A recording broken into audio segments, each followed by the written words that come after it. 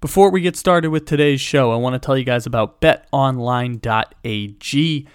It's that time of the year where the tournament is finally upon us. College basketball takes center stage. BetOnline is the number one spot for bets, odds, information, and the 2022 college basketball bracket contest.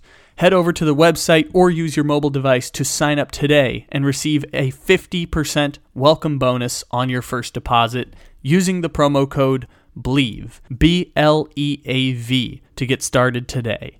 Bet online, where the game starts.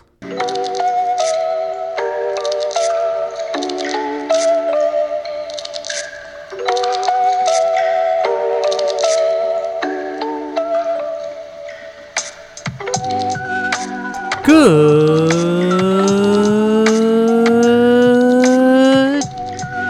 morning, good evening, good afternoon, or good night.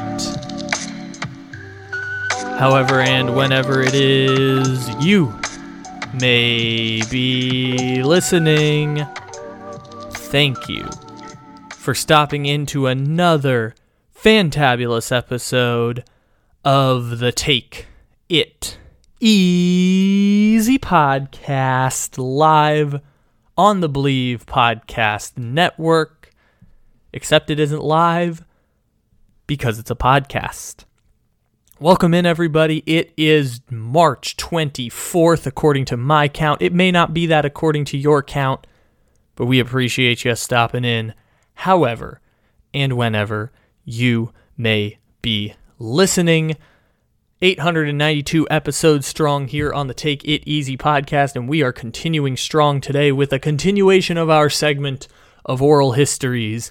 Today's oral history is the story of the Gonzaga Bulldogs. We'll get to that in a little bit on the show. I really enjoyed doing this one, and we've done one on the Detroit Lions and the Chargers and Texas Tech football and Clemson football and Florida State football. We've done a lot of these. I really enjoy these segments. I hope you enjoy this podcast as well. But we have an A block for like the 9th straight day. It's a major NFL transaction. Like 3 weeks ago, it was Aaron Rodgers signing. It was Russell Wilson getting traded. Then it was Davante Adams getting traded last week. And then we spent 3 episodes talking about Deshaun Watson. And then it was Matt Ryan getting traded. And now it's Tyreek Hill getting traded. The 9th All-Pro player to switch teams in one offseason in the NFL. Kind of crazy, but the NFL is kind of crazy now. And this is an unprecedented time in the NFL. And I'm going to sound like a Chiefs homer at some point here, but bear with me. I'm not trying to do Chiefs homerism. This is an unprecedented time in the NFL where, in order to acquire game-changing players, you need to give up not just money in the form of free agency, but picks and power to star NFL players. Organizations realize that these players have never had more value. Now, you can argue whether Tyreek Hill is one of those 15 to 20 game-changing players in the NFL, but it's hard to argue Aaron Rodgers isn't, or Russell Wilson, or unfortunately, Deshaun Watson are also these players who can change games with their presence, can change the outcomes of billion-dollar corporations, and billion-dollar corporations will bid for their services. And so what we have now is that picks and cap space are being undervalued relative to the rest of the league. And I find fascinating that the Kansas City Chiefs and the Green Bay Packers, which are two organizations that recently we've regarded as incredibly well run. I know we shit on the Packers for years and years about failing Aaron Rodgers at every turn, but since Lil Goody has taken over the Packers and since LaFleur has taken over as coach, even if I don't know LaFleur is a great coach or not, ever since they took over the team, the Packers have been remarkably well run and have been one of the best drafting teams in the NFL. And you can lump the Colts in the mix here too as like a well-run organization, even if they haven't had the same measure of success. Those teams are valuing cap space and picks at increased values. And I know that's easy to make an assessment of because one traded Davante Adams and he got a $29 million contract from the Raiders, and the Dolphins gave Tyreek Hill a $30 million contract and gave up a first round, second round, and fourth round, and 2 additional picks for Tyreek Hill. They gave up Davante Adams plus to get Tyreek Hill. And it's interesting that the Davante Adams trade happened before Kansas City made the move for Tyreek Hill because of how much value Tyreek Hill carried in a now open market of $30 million per year, even though they're going to fudge the cap numbers a little bit with Tyreek Hill. And they are going to get first, second, fourth round picks that now set it up in such a way that the Kansas City Chiefs have 12 draft picks in this year's NFL draft, which is more than the Cleveland Browns had during their 0-16 season. They had more draft picks than the Browns, whose only mission was to acquire draft picks. And a lot of them are late in the draft. It's totally understandable there, but picks and cap space are apparently being valued by smart organizations now. And this is an interesting point because the compensatory pick thing was something the Patriots always did, Baltimore always did, and they ended up building sustainable teams across 20 plus years. And now the 49ers are getting compensatory picks, and the Rams are trying to get compensatory picks. And all of this is becoming competitive advantages within the margins of a really, really cutthroat sport. But I will attest again, usually paying wide receivers $20 plus million doesn't work out. Because as great as some of these wide receivers are, they aren't the same game-changing talents that we've come to expect. Now, DeAndre Hopkins got dumped for nothing, and that was a terrible trade, and DeAndre Hopkins undoubtedly makes the Cardinals' offense better. Just as Tyreek Hill undoubtedly makes the Kansas City Chiefs, or makes the Miami Dolphins' offense better, and just as Davante Adams undoubtedly makes the Raiders' offense better. It's all a matter of what you're trading off in exchange for what you're getting. Because what Miami is essentially saying is to get a number one receiver. I said Jalen Waddle could be a number one.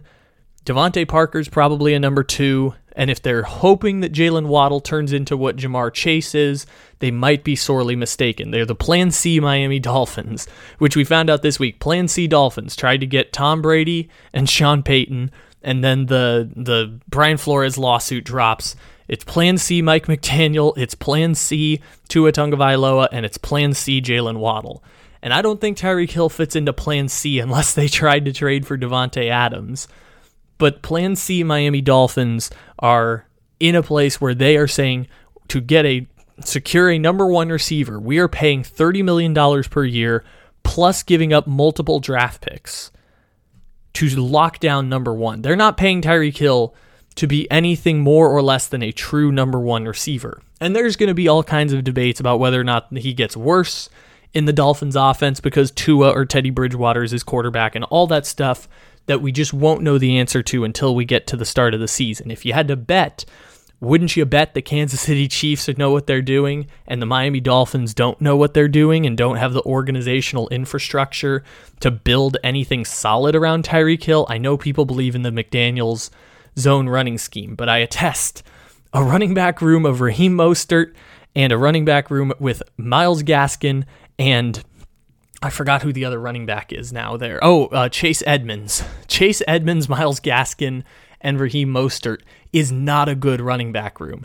Even if you assume that Mike McDaniel can do the 49er thing and make interchangeable running backs, that's still not a good running back room. And so they're trying to build offense with the passing game, and maybe it'll work, maybe it won't. The Tua kind of is in a weird place right now where I talked about last year, we know what Tua isn't, but we don't know what Tua is yet. And so that's all complex and interesting. But the thing that's fascinating about this is if the Chiefs and Packers are valuing draft picks, then is that a trend that other teams should be following? Is this a tipping point where if the NFL salary cap will go up, but if it doesn't go up at the rates we're talking about, where we're talking $30 million for Davante Adams and Tyreek Hill, or we're talking $58 million a year for Deshaun Watson, which is, again, gross that Deshaun Watson is getting that kind of money in the first place. Absolutely horrific.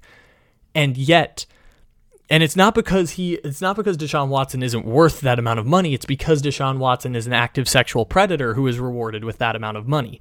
Players should get whatever they can get. It ain't my money, and the salary cap is a contrived system to suppress wages of employees. Tyreek Hill would be worth more than $30 million a year on the open market with no salary cap.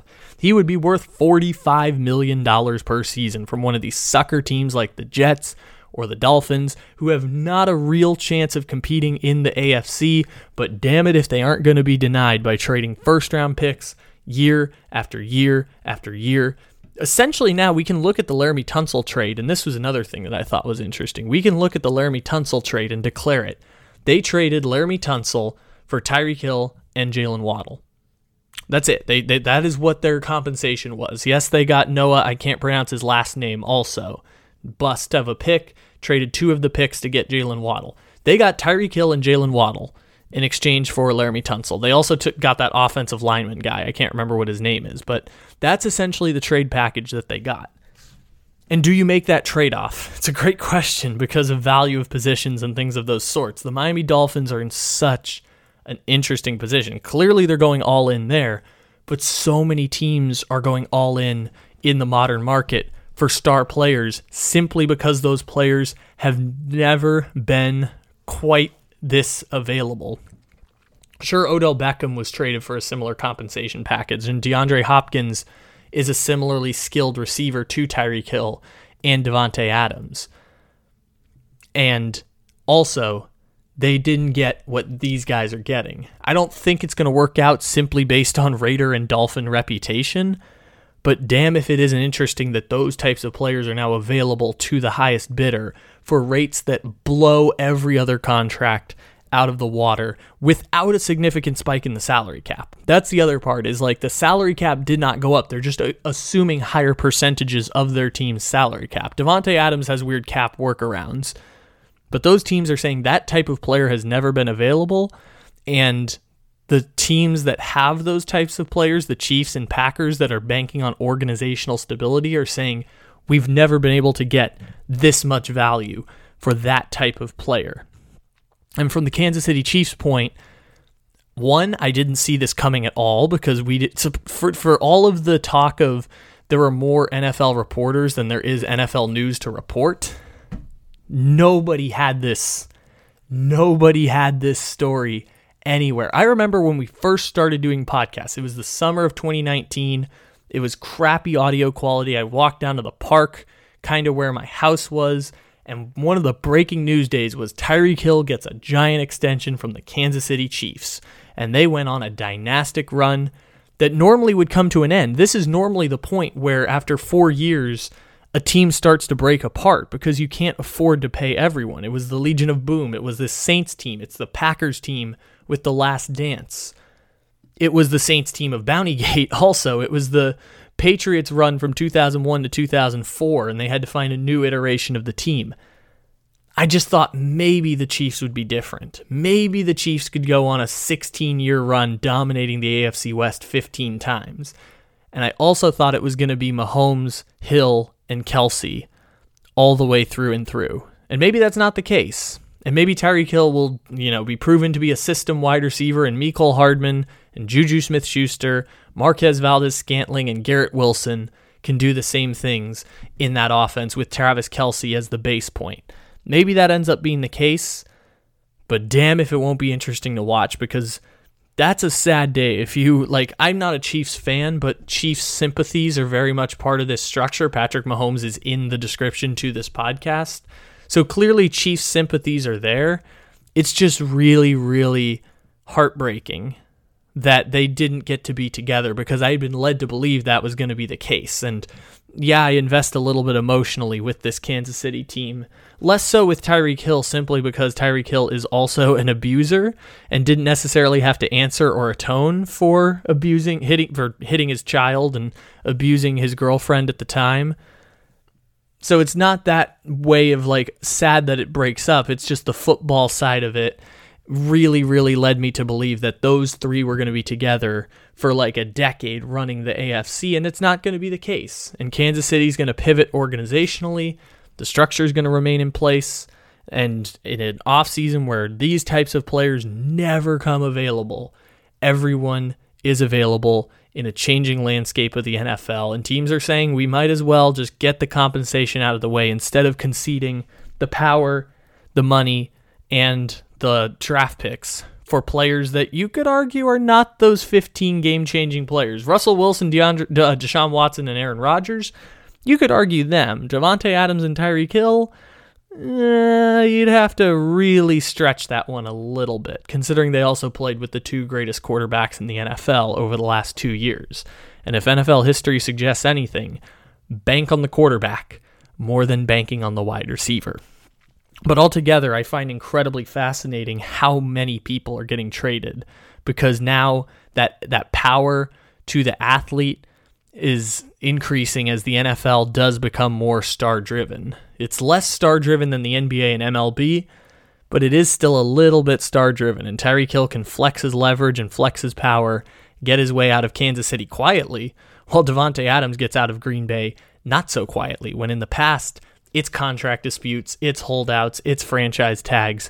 Now it's the value is so high on these guys that we can make these types of moves and everyone's going to be okay with it. And those teams that get them can re-navigate the salary cap so that they still have the money to pay other people and build a Waller, Adams, Renfro wide receiver core with Josh Jacobs and Derek Carr only making $19 million against the cap, but somehow making $36 million total, which, not a complaint. Get your money. Renegotiate, navigate the salary cap. It's all good with me. It'd be better to just get rid of the salary cap altogether, but I'm not alluded to the fact that there is a level of non-parity in the parity system. The salary cap is not about parity. It is about suppressing wages. Go get your wages, young people. And Tyreek Hill, go get your money and enjoy whatever is left of your career in Miami. Maybe it'll work out. History suggests it's probably going to be less than Tyreek Hill as a top 3 receiver and more of Tyreek Hill as a top 15 receiver. That's just because he's going from Patrick Mahomes to Tua Tagovailoa, or Patrick Mahomes to Teddy Bridgewater.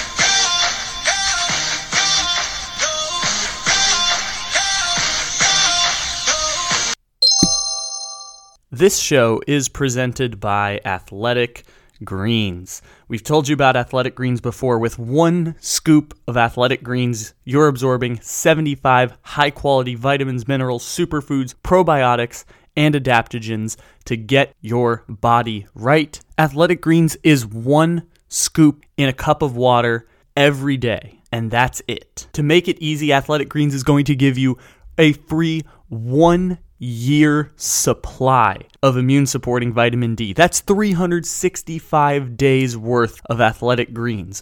All you have to do is go to athleticgreens.com/Bleav. That's BLEAV. You can also use the link in the description to this episode. Athletic Greens. Take ownership of your health. These statements have not been evaluated by the Food and Drug Administration. These products are not intended to diagnose, treat, cure, or prevent any disease.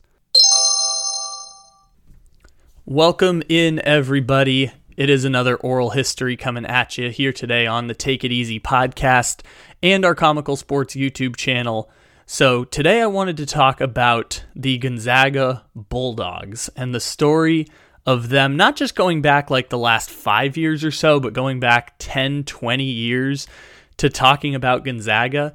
Because Mark Few had a quote a few years ago. He's the head coach who you'll learn about as the head honcho of the most unique dynasty in all of college basketball. Mark Few talked about how there's an entire generation of kids and now young adults, like into your 20s and 30s, who have never witnessed Gonzaga not make the tournament, has never witnessed Gonzaga not making Sweet 16s, Elite 8s, and Final Fours.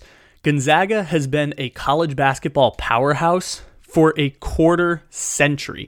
And the fact that they started from a program in the West Coast Conference, which at the time was like the 17th or 18th biggest conference. Like they were a true one-bid conference every single year. The fact that Gonzaga from that conference built a powerhouse on par with Duke and with Kentucky and with college basketball powerhouses consistently with success across the past 25 years is really, really incredible. And the story of how they got there is really impeccable and I think unique to the history of college basketball. So that's what we're going to talk about today. If you also want to hear our other oral histories, we did one on the Detroit Lions back in September. October, we did one on the Chargers, the San Diego Chargers, of course. Florida State football, Clemson football, Texas Tech football. We've done a bunch of these in the past, and I wanted to bring Gonzaga in here. So by the time many of you are listening to this, Gonzaga may have been bounced in the Sweet 16 of March Madness this year, but there's also a chance that by the time many of you are listening to this, Gonzaga finds themselves in the Final Four for the third time in 5 March Madnesses. They are the number 1 seed in college basketball for the second consecutive season, and they, from the West Coast Conference, which now has become a little bit of a college basketball powerhouse, have gotten top one-and-done prospects in each of the past 2 recruiting classes. And we'll talk about that more coming up later. But to begin, let's go all the way back to the 1980s.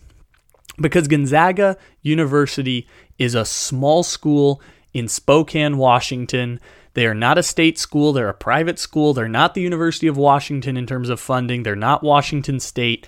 They are a really, really small school in Washington. They're in the capital of Washington even still, but they are still in a tiny, tiny city in Washington.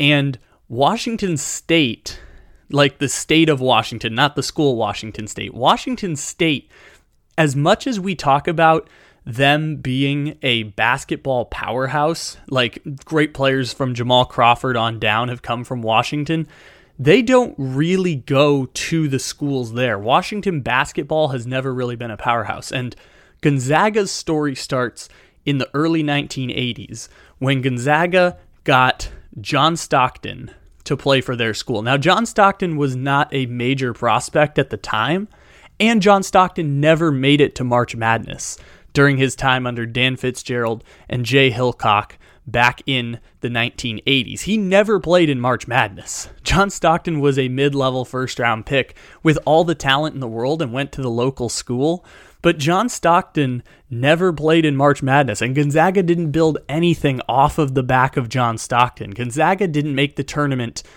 for the next 5 years after John Stockton left, and another 6 years after John Stockton ended up becoming a powerhouse NBA superstar.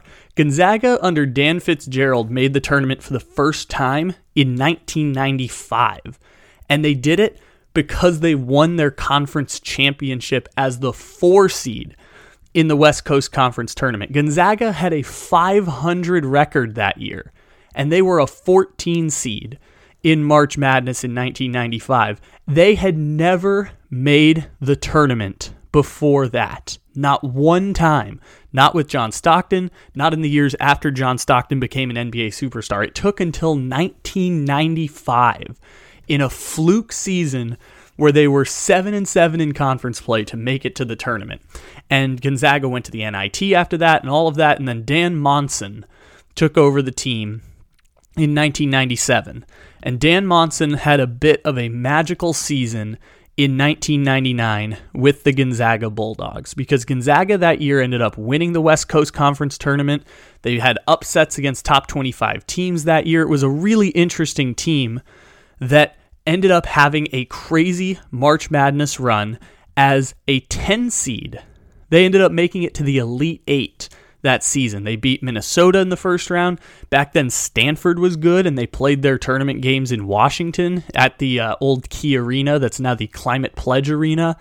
And then they got to the Sweet 16 and became a Cinderella darling by beating Florida before they'd go on to lose in the Elite 8. So Gonzaga was like one of these George Mason type of teams that went on this magical run out of this weird tiny conference on the West Coast. Because the West Coast Conference in 1998 was such a small conference at this time. They didn't play football at all. it was Loyola Marymount University, which famously had the run with Bo Kimble, Hank Gathers and Bo Kimble, who Hank Gathers died on the court playing basketball, and then they go on this magical Final Four run. Pepperdine, which used to be a big-time program, the University of Portland, but there's not a whole lot of basketball teams here because these conferences barely even play football, and football is the massive revenue-generating sport in all of at college sports. Football funds everything else in college sports. Basketball does about 20% of your revenue, but for major college programs, 80% of your revenue comes from football, and these schools weren't even playing football at the time. So men's basketball realistically was the largest revenue generating sport for the West Coast Conference because even back in the 1990s, they were always guaranteed at least one team to make it to March Madness, and one team would give you a payout, as it does today. By putting one team in the tournament, you get a payout, and if that team wins, the conference gets money. It's a really weird system that's set up in college basketball. The more games your team wins, the more money your conference gets from the NCAA. The revenue of your success ends up getting split among all the member programs, and that's what happened for Gonzaga when they went to the Elite Eight in 1999. It was a Cinderella run that helped to fund the West Coast Conference's other basketball teams. And Dan Monson, after this Elite Eight run, ended up immediately jumping ship from Gonzaga to go to the University of Minnesota. Ironically, the team that Gonzaga beat in the first round of the tournament that year. And so, in the spring of 1999, enter Mark Few. And Mark Few's the name that you probably know if you know anything about Gonzaga because he is Coach K to that program. Mark Few inherited this program that the year before did go to the Elite Eight, and they had talented players held off from that team. You know, they go on a Sweet 16 run the following year with no-name guys, at least to the common eye, of Eric Childen and Richie Pham and Matt Santangelo. It's hard to pronounce his name, but they did not really have anybody that was of note, and they still made it back to the Sweet 16 the next season as a 10 seed in the tournament for the second time in a row. They were a 10 seed in the year 2000, or in 1999. In 2000, they were a 10 seed, and they made it back to the Sweet 16 the following year. They are a 12 seed in March Madness, and they get to the Sweet 16 again. Mark Few in his first two seasons with a 10 seed and a 12 seed goes to the Sweet 16 in back-to-back seasons. They were the equivalent of what Loyola Chicago is to what is now at the time the Missouri Valley Conference, but Loyola Chicago switched conferences semi-recently, or like what Butler was with Brad Stevens, where Butler ended up going to the Final Four in back-to-back years. 1 year as a 5 seed, 1 year as a 9 seed, and because of that, they ended up jumping over to the Big East. So this is a run of success that is program changing for Gonzaga, but Gonzaga doesn't change conferences. This is still the early 2000s. Conference realignment isn't really a thing yet in college sports. So you have to wait until 2011 for major conference realignment to go into effect. But anyways, then they go into the rebuilding process. They lose in the first round. They make it to the second round of the tournament in 2003. And then the first great era of Gonzaga basketball really starts to take effect because now Mark Few's been at the job for 3 full seasons, which means that the players who are being recruited into the program are Mark Few's recruits. Now, Mark Few was the assistant behind Dan Monson before, so Mark Few obviously recruited a lot of those players, but with him as the head man by year 4, presumably all of the players in the program were recruited to Gonzaga by Mark Few. And so in 2003, you have a team with 3 future NBA players on the team. Ronnie Turioff, Adam Morrison, who we'll get to him in a second, and Jeremy Pargo, all of whom had like multiple year careers in the NBA. And Ronnie Turioff, I believe, won a championship with the Actually, Adam Morrison might have also won a championship with the Los Angeles Lakers of Kobe Bryant in 2010. And so Ronnie Turioff, Adam Morrison, and Pargo as a rookie in 2003 lose in the second round. Then in year 5, under Mark Few, in 2004, they again make it to the second round of March Madness. And that year they went 14-0 in conference play. This was Adam Morrison's rookie year. He becomes a revelation across college basketball. They go undefeated in the West Coast Conference. They make it as a 3 seed to March Madness that year. As a 3 seed, the highest ranking Gonzaga has ever had in program history. They end up losing in the second round in an upset to Nevada. So they were a 2 seed and number 3 ranked in the entire country at this time. So Gonzaga found themselves in a position where they went undefeated in conference play, lost 3 games the entire season, were ranked top 5 in the country, and they lose in shocking upset fashion in the second round of the tournament.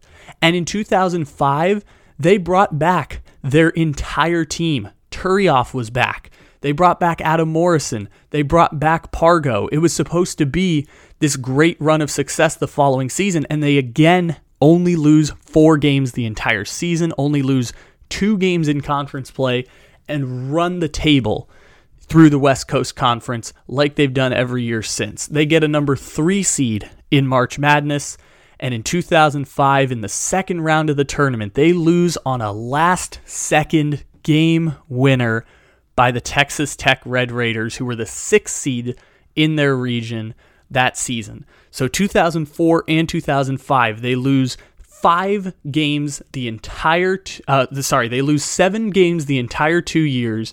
They lose 5 regular season games the entire 2 seasons, and Gonzaga only has 2 second-round exits to show for it. But in 2006, Gonzaga ends up bringing back Adam Morrison for an additional season. They lose Ronnie Turioff, and now Pargo is coming into his own. They've also got other players who never end up going to the NBA, but they still have a period of success in European leagues and things of those sorts. And also, the way that Mark Few supplements the talent is by recruiting the state of Washington heavily at this time. He goes and gets Micah Downs from Kirkland, Washington as a freshman. Pargo doesn't come from here, but Pargo ends up being from Illinois. They get a starter from Clarkston, Washington. They go to Brewster, Washington. They go to Vancouver, Washington. They go to Spokane to get Adam Morrison in their backyard. They make sure to recruit the state of Washington for a bunch of their talent. And this goes all the way back to Few at the very beginning of his tenure, is the best way that we're going to build talent is by keeping players at home. We are the best basketball program in the state of Washington, and we are going to recruit the state of Washington heavily. And so by this season, about 4 of their 8 main rotational players are from the state of Washington, and their bench is full of players from Spokane and Seattle and Brewster and Vancouver and all of these different places. And so in 2006, they end up again going undefeated in conference play. They lost 2 conference games in 3 seasons with Adam Morrison playing there. They finished the season ranked number 5 in the entire country, and they got as high as number 3 in the entire country in 2006. Tiny school in Spokane, Washington, playing in the West Coast Conference, gets to number 3 in the country. They end up being the number 3 seed in their tournament because they get seeded incredibly low, being punished for playing easy games on their schedule, even though they also beat the University of Stanford during this season, even though they beat Virginia, even though they beat Oklahoma State, even though they beat Washington State during this season. They beat Michigan State in a triple overtime classic in Maui as well. They get punished and get a 3 seed in the tournament, which means that they're set up in the Sweet 16, which is, again, their best run since Mark Few's first couple seasons where they were the Cinderella team. They get to the Sweet 16 and have to face the UCLA Bruins. And that UCLA team of 2006 was the beginning of a dynasty in college basketball. This is a team that had 8 NBA players on their team. They had Aaron Afalo, they had Cedric Bozeman, they had Darren Collison, Jordan Farmar, Ryan Hollins, Luke Richard, and Mbah a Moute. They would end up getting Russell Westbrook a couple years later. They'd get Kevin Love a couple years later. They'd end up going to 3 consecutive Final Fours beginning in 2006. And that season was the famous game where Adam Morrison is crying at the end of the game because Gonzaga lost on a last-second heave, and he knows it's his last game at Gonzaga, and now it's a famous video of the thrill of victory and agony of defeat, because Adam Morrison misses a last-second shot to beat UCLA, and he starts crying on the floor. And Adam Morrison to this day talks about how that's the thing that he's remembered for. He was All-American basketball player, top 5 pick in the NBA draft, and also pretty famous draft bust. Like, he's one of those players that the Charlotte Bobcats end up ruining his career, but he's still remembered for crying on the floor after losing to the University of, or to UCLA in his last game at Gonzaga. And so this Gonzaga team, again, loses 2 conference games in 3 years. This Gonzaga team spent 3 consecutive seasons in the top 10 of college basketball, and they only had the Sweet 16 run and Adam Morrison to show for it, which, in my defense, for the longest time, I thought that actually happened in the Final Four. I didn't realize that I thought it was also a game to go to the Final Four. It was a Sweet 16 game. And it's still remembered as one of the most famous college basketball games of all time because of how good that UCLA team would become and because Adam Morrison was crying on the court after losing. And it brought up all sorts of conversations about male vulnerability and how you're not supposed to cry in sports and all of that stuff. And all of it was very complex, but it's still remembered as one of the most famous games of that era of college basketball. So, in 2007, Jeremy Pargo is still there. They recruit Matt Bolden and Robert Sacre and Austin Day to come play for Gonzaga. But this is the beginning of a new era of Gonzaga basketball. They still make the tournament the next couple of years. They lose in the first round, and only because they win their conference championships and because of reputation does Gonzaga find themselves in this position. Gonzaga was a 7 seed when they lose in 2008, and in 2007, Gonzaga found themselves in the tournament as a 10 seed. And so Gonzaga makes the tournament these couple years, winning their conference championship, and Gonzaga finds themselves in a really interesting place where now Mark Few is expanding his talent pool to recruit the world. Because in their same conference at this same time, they are also in a place where St. Mary's, who is another, led by Randy Bennett, you probably saw them lose to UCLA this past weekend in March Madness. St. Mary's is the talent pool for Australia. Australia is working through this small little school in California because that's where they're recruiting people to. And so what's really interesting is that Mark Few gets to a place where he sees the success there, and as well as continuing to recruit the state of Washington heavily, Mark Few starts to recruit internationally. And Mark Few ends up recruiting all sorts of different players from different places, whether it be Kelly Olynyk from British Columbia, or going to Alberta, Canada to get Mengistu Arop to go play for their team. He ends up going to Canada a couple times there. He ends up going over to France to recruit players, and obviously these players also come to America for a season of high school basketball as he goes to recruit them. And so this is a really interesting change for Mark Few, because Mark Few, while they're still getting all of the people from Montreal, or he also went to Montreal, I should mention that as well. He goes to British Columbia to get Robert Sacre, and he goes to Montreal, Canada, and he recruits Canada and Europe for basketball players. And this is an interesting switch because he's still making the effort to recruit the best players in Washington, but is also going to places where there's a competitive advantage, because as the NBA in the 1990s begins to expand basketball to a global sport, there's now a generation of players in other countries who can come play American college basketball. And Randy Bennett at St. Mary's, also in the West Coast Conference, found a competitive advantage recruiting Australia because Patty Mills comes and plays for St. Mary's. Matthew Dellavedova comes and plays for St. Mary's.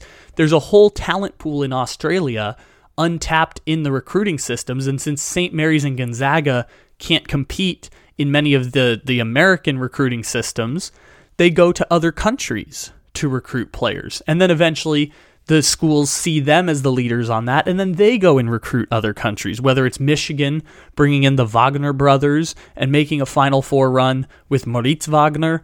Like, you start to see this change generations later, and the transfer portal changes the rules there. But to gain a competitive advantage, the West Coast Conference goes to other countries and starts to recruit. And so in 2009, now Gonzaga has built up a team with Bolden, with Sacre, with Austin Day. Pargo still has one more season as a senior, and they end up making another Sweet 16 run in the year 2009. And that year, Gonzaga found themselves in the tournament as a 4 seed. They were ranked number 10 in the country. As a number 4 seed, they end up going on a great Sweet 16 run by beating Akron and beating Western Kentucky and getting back to the place that they were when Adam Morrison fell on the court and making Gonzaga relevant, even though they were in the tournament every year. Again, we should point out, this is now a decade where Gonzaga has gone making the tournament every single year. And this is also around the time where a coach changes programs, where you go from a smaller program like Gonzaga and you jump ship to a North Carolina or a Kansas or a Duke. But the thing is, none of these jobs are available. And so Mark Few continues to coach at Gonzaga and decides that he actively turns down power conference job offers to remain at Gonzaga. And he builds up another powerhouse program. In 2008, 2009, and 2010, Gonzaga ends up losing just 3 games in conference play during their entire run. They're also scheduling the Michigan States and the Michigans and the Virginias and the Dukes on their schedule in order to build up a resume for March Madness. And many times they're going in and beating these teams with the same caliber of recruits. And so now we move to 2010. And 2010 is an interesting season because now they bring in a new generation of Gonzaga basketball after that Sweet 16 run in 2009, which includes Stephen Gray, Kelly Olynyk, and son of John Stockton, David Stockton, playing for the Gonzaga Bulldogs. And in 2011, Gonzaga finds themselves making the tournament as an underdog team. They were unranked the entire season, and they end up making a deep run in the tournament by pulling off a miraculous upset against St. John's and then losing to BYU. But even still, Gonzaga found themselves turning their program back around once again. In 2012, they end up not winning the conference tournament for the only time in 20 years. The only time they didn't win a regular season or conference title. And this was Robert Sacre's final season, and Kelly Olynyk was now a junior, and he's becoming a top NBA prospect. And Gonzaga makes the tournament in a strong West Coast Conference that year. They make the tournament as a 7 seed, and they win a first-round game, and then they lose in the second round, like most 7 seeds end up doing. And then they get to 2013, where Kelly Olynyk is a senior, and David Stockton is still playing there, and Gonzaga finds themselves on a collision course for another deep tournament run. They go 16-0 in conference play. They lose only 2 games the entire regular season, and they enter March Madness as the number 1 ranked team in the entire country. With Kelly Olynyk and Elias Harris and David Stockton, Gonzaga is the number 1 team in the entire country, and only by losing to Butler do they prevent themselves from possibly being a perfect team going into the tournament. They also lose early in the season to Illinois, but still, they lose 2 games the entire season, Butler and Illinois, and then they get to March Madness, and in the second round of the tournament, they lose to 9-seed Wichita State, led by Greg Marshall, another mid-major conference, beats them, and ends up going to the Final Four that season. 9 seed Wichita goes on a Final Four run that Gonzaga was supposed to have if not for Kelly Olynyk losing in what is just randomness of March Madness. March Madness can be chaotic and random and dumb at times. Kelly Olynyk ends up going to the draft, and he's drafted as the 13th overall pick. Gonzaga's now sent 9 different players to the NBA, 6 of which get drafted for Gonzaga across Mark Few's tenure, and they still only have a couple of Sweet 16 appearances, or about 4 or 5, but only Sweet 16 appearances to show for it. And by 2015, that's when the transition changes here for Gonzaga, because they've gone to recruit internationally. They've gone to recruit the state of Washington. And now Mark Few begins to dip his toe in the water in building a one-and-done program, which is crazy to think about.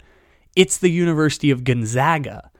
This is in the West Coast Conference. They're not playing elite competition in conference play. Now, they're scheduling elite competition out of conference play, but inside the conference, they're not a dominant team. And yet Mark Few gets to a place where he says, I have reached a point where I can go after Duke, and I can go after Kentucky, and I can go after Arizona, and I can be a one-and-done program. And the first recruit that he gets in the one-and-done cycle, Domantas Sabonis. Y'all know Domantas Sabonis. He plays for the Sacramento Kings now, NBA All-Star. He ends up spending 2 years at Gonzaga, but it was universally believed when he first left school, Sabonis was going to be, or when he first got to college, Sabonis was going to be a one-and-done player. And so this was the next way to get over the hump, was recruiting not just players who were going to be there for multiple years, but going to Lithuania and recruiting the son of Arvydas Sabonis, who is, most people would consider, he is a Hall of Famer. He made the Hall of Fame of basketball and would have been an NBA star if he hadn't been playing in the former Soviet Union for the very beginning of his career. But he made the Basketball Hall of Fame, and his son was a top 5-star recruit. And he went to Gonzaga.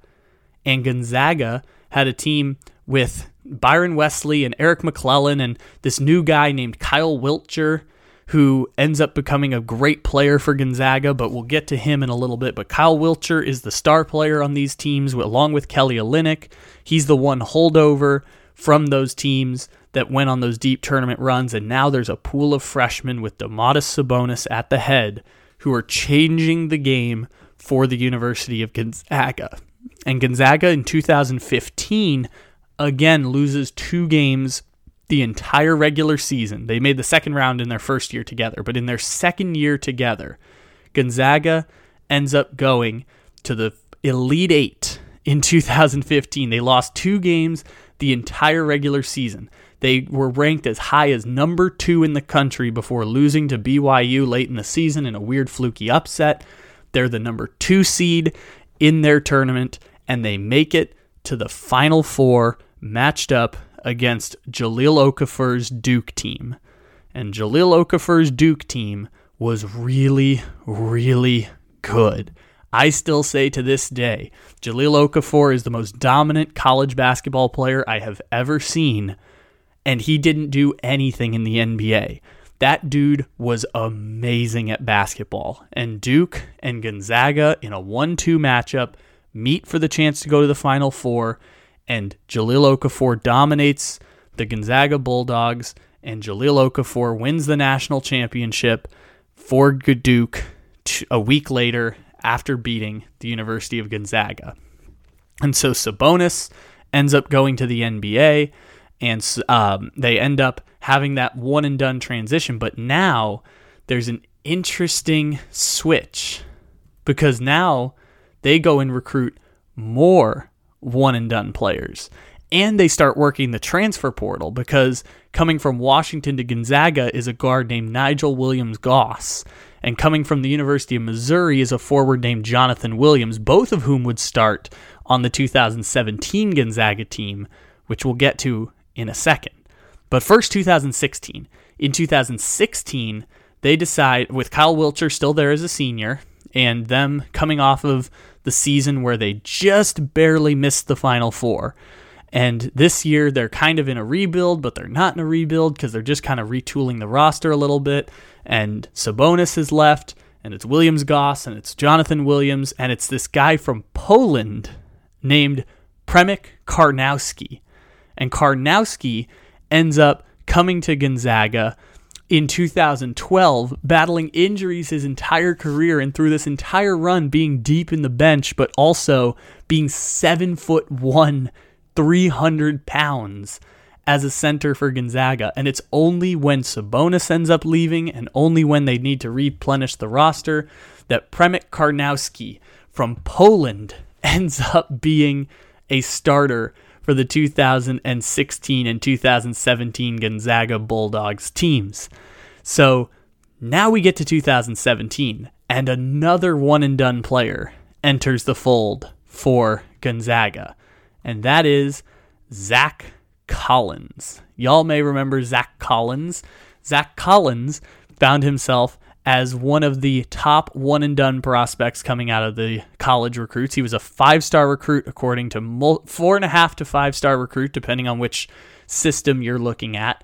And Zach Collins and Killian Tilly, who's not a one-and-done, but ends up being a 4-star recruit, ends up coming to Gonzaga. They also get a 3-star from Japan, and Killian Tilly from France, by the way. They get a 3-star recruit from Japan named Rui Hachimura, who is someone that, if you know the NBA now, he currently plays for the Washington Wizards. But during this 2017 season, Rui Hachimura couldn't even find the floor on this Gonzaga team because Gonzaga had so many players. They went like 9 deep into their roster, and all of them had a chance to play either G League basketball or in Europe or another country sometime down the road. They had Karnowski as the starter. They had Nigel Williams-Goss as a fifth-year point guard playing for their team at this point.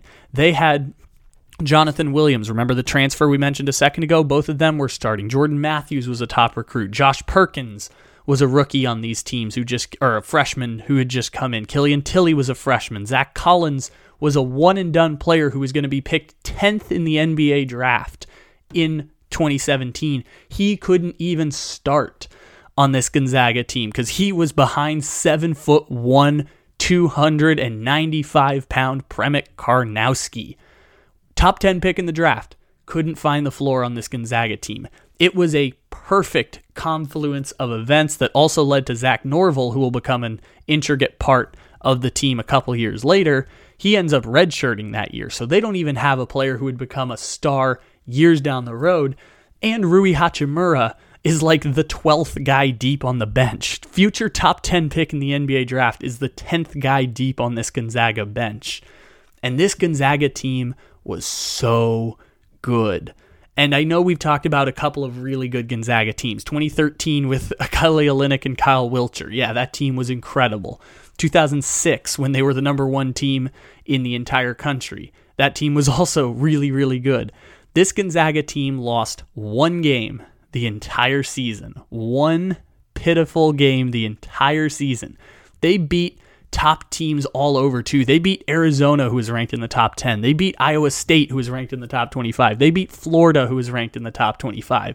They beat St. Mary's twice when they were ranked in the top 25. They were undefeated the entire season until they lost to BYU the last game of the season. They still got to be the number 1 seed. They just lost the chance to be undefeated going into conference play in the last game of the season to goddamn BYU. But they get the number 1 seed.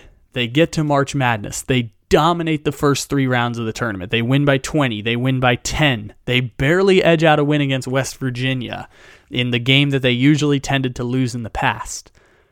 And they make it to the Elite 8. And fortunately for them, they get an amazing break. Finally, they get an amazing break.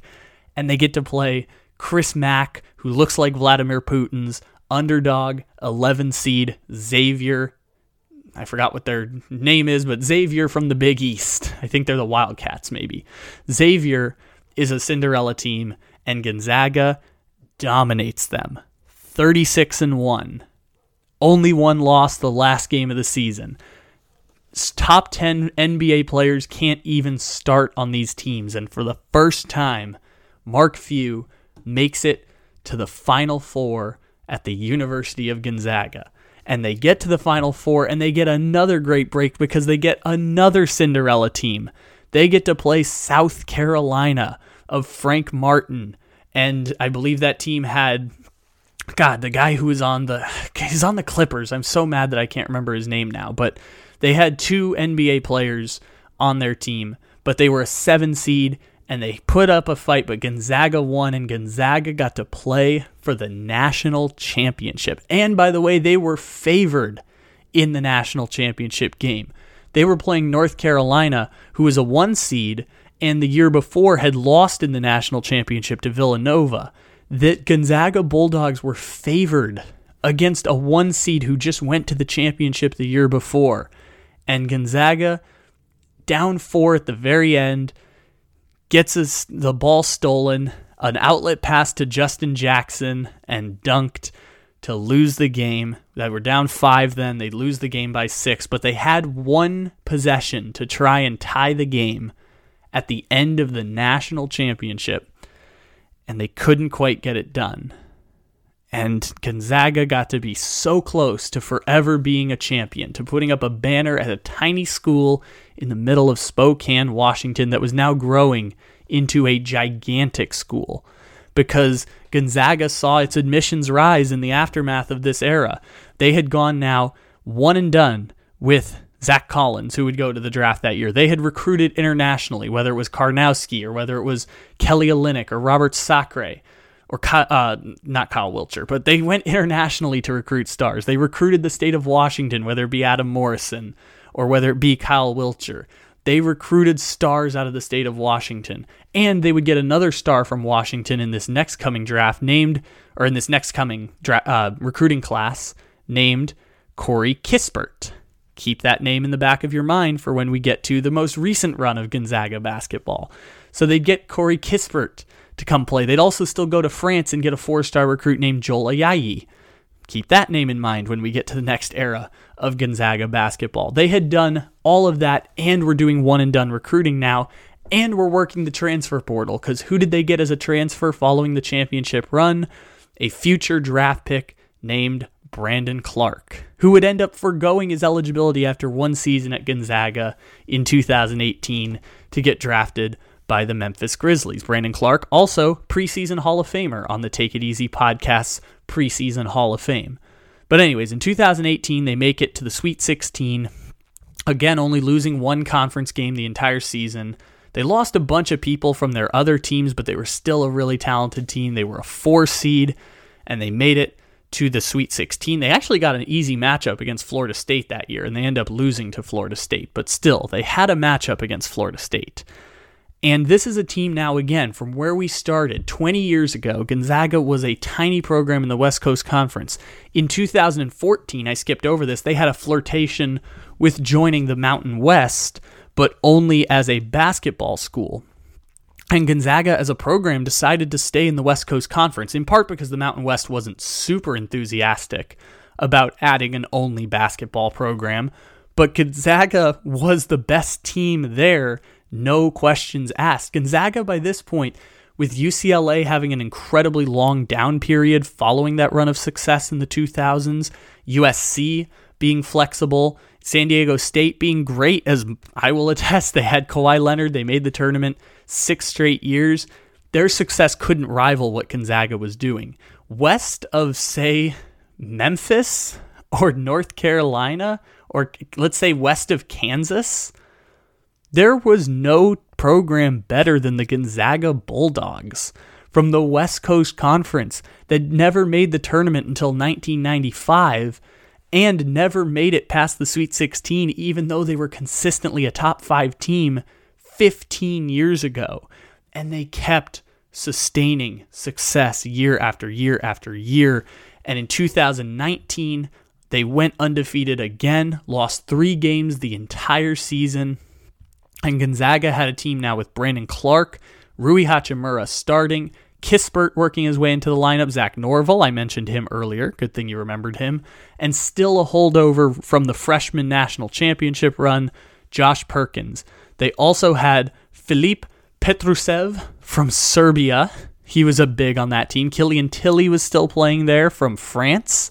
They had gone international. They had gone to the national recruiting pool. They had gone to the state of Washington. They had gone through the transfer portal. They'd gone into California. They were a national recruiting powerhouse in so many different places with so many different people in different worlds that end up recruiting everyone to the same place in a really, really fascinating trend. And that year, in 2019, they end up being number 1 in the entire country. They finished the season ranked number 1 in all of college basketball in 2019. They get to be a number 1 seed for the 4th time, and they make it to the Elite 8, where they lose to a 3rd seed Texas Tech Red Raiders team, who goes to the national championship game and loses in overtime to the University of Virginia. So 2 years removed from making the national championship, Gonzaga has a season where they are a number 4 seed in March Madness, and then they're a number 1 seed the very next season. It took 2 years to replenish all of their talent. In 2020, they lost 2 games the entire season. They were going to be a number 1 seed in March Madness, and then the COVID-19 pandemic canceled the season for Gonzaga. One of their best teams in 2020. They were going to be a number 1 seed for the 2nd consecutive year. Then we get to 2021, and if you remember last season, that was the magical Gonzaga basketball team that went undefeated in the regular season. Number 1 team in the entire country.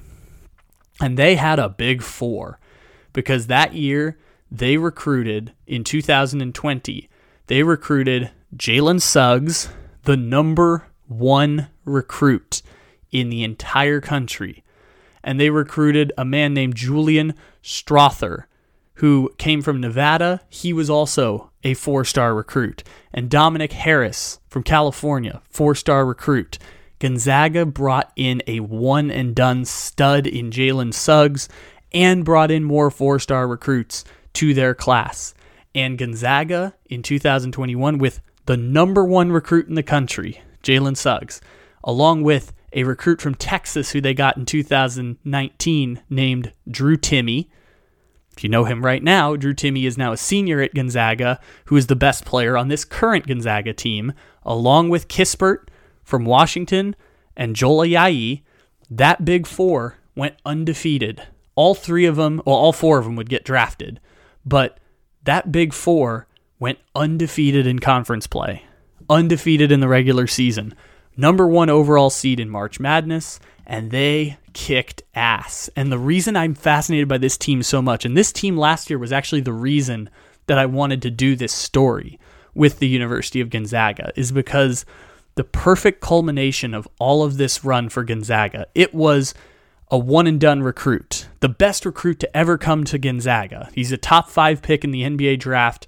They had reached a place where one-and-done recruits wanted to come to Gonzaga. They got one-and-done recruit. They got star from the state of Washington, Corey Kispert, who would end up being a top lottery pick in the NBA draft in 2021. They got Drew Timme, top 4-star national recruit from Texas. And they got Joel Ayayi, international player. And all of it was a perfect culmination of everything Gonzaga had been doing. Andrew Nembhard, who also played on that team, transfer player. All of the different routes came together, and Gonzaga built a powerhouse team with all the different ways. They started out recruiting Washington. Then they went international. Then they went to the transfer portal. Then they tried to get one-and-dones with Sabonis and Collins, and now Jalen Suggs, and soon to be Chet Holmgren, who was going to be a top 5 pick in this year's NBA draft, who Chet is presumably the best player on Gonzaga, although most people would say it's Drew Timme. And they were the number 1 overall seed this year in March Madness. So Gonzaga, for the 4th consecutive season, was a number 1 seed. For the 6th time in 10 years, 6th time in 9 years, was a number 1 seed. Gonzaga is the powerhouse program of college basketball who somehow never goes through cycles. And that undefeated Gonzaga team, you may remember last year with the Jalen Suggs buzzer beater against UCLA, lost in the national championship game, about to become the first perfect team in the history, going back 70 plus years in college basketball. The 1970s was the last time there was a perfect team. The 1976 Hoosiers, the last perfect team in college basketball. And Gonzaga was one game away, 31-0. They lost the last one to Baylor. And this year's team just might be eliminated by the time you're listening to this, but they also just might be in the Final Four for the third time in 5 years, with a fourth consecutive team with a number one seed. I know they didn't seed the tournament in 2020, but they would have been a number one seed. 4 straight years as a number one seed, 6 times in 9 years, 20 years consecutively making the tournament. And Mark Few, who is, not necessarily the most well-liked guy in college basketball circles, somehow builds from Gonzaga University, the powerhouse program of the 2010s in college basketball. And they are part of the changing landscape of college basketball, which is you don't have to go to a Duke. You don't have to go to a Kentucky. You don't have to go to a Kansas to be a star player. One and done players are rejecting those programs altogether and want to just go straight from high school once the NBA rules begin to change. And it's so fascinating to see this change of the college sports landscape over the past, shall we say, 15, 20 years, led by a tiny school in Spokane, Washington, and a guy named Mark Few, who for 20 years stayed at Gonzaga, oversaw the Gonzaga program, and somehow built up a powerhouse program with 10 runs to the Sweet 16, making the tournament every year for 20 years, 6 number one seeds, actually 7 number one seeds, now that I think about it. Well, no, I guess the Adam Morrison team wasn't. 6 number one seeds in 9 years. Gonzaga has built a legitimate powerhouse program, not beyond Kansas, beyond Duke, beyond North Carolina. Mark Few and his tiny little program with a 6,000-seat arena in Spokane, Washington, has outlived all of the great coaches in college basketball and played the system so well that he built a powerhouse basketball program, bringing the top NBA draft prospects, top transfer players, and 4- and 5-star recruits to Gonzaga in Spokane, Washington, while doing it all in the West Coast Conference, which is a much better conference today simply because they have Gonzaga, but also put as many teams in the tournament this year as the Pac-12 and as many teams making it past the first round as the SEC and Mountain West conferences combined. And it's a really incredible, incredible story about what happened to the West Coast Conference and Gonzaga simply because this program exists. And it's incredible, incredible that a tiny school in Spokane, Washington changes the entire college basketball landscape and goes from a no-name program making Cinderella runs as a 10 seed to 20 years later without a giant alumni base dominating college basketball. That's why I spent an hour talking about this Gonzaga team.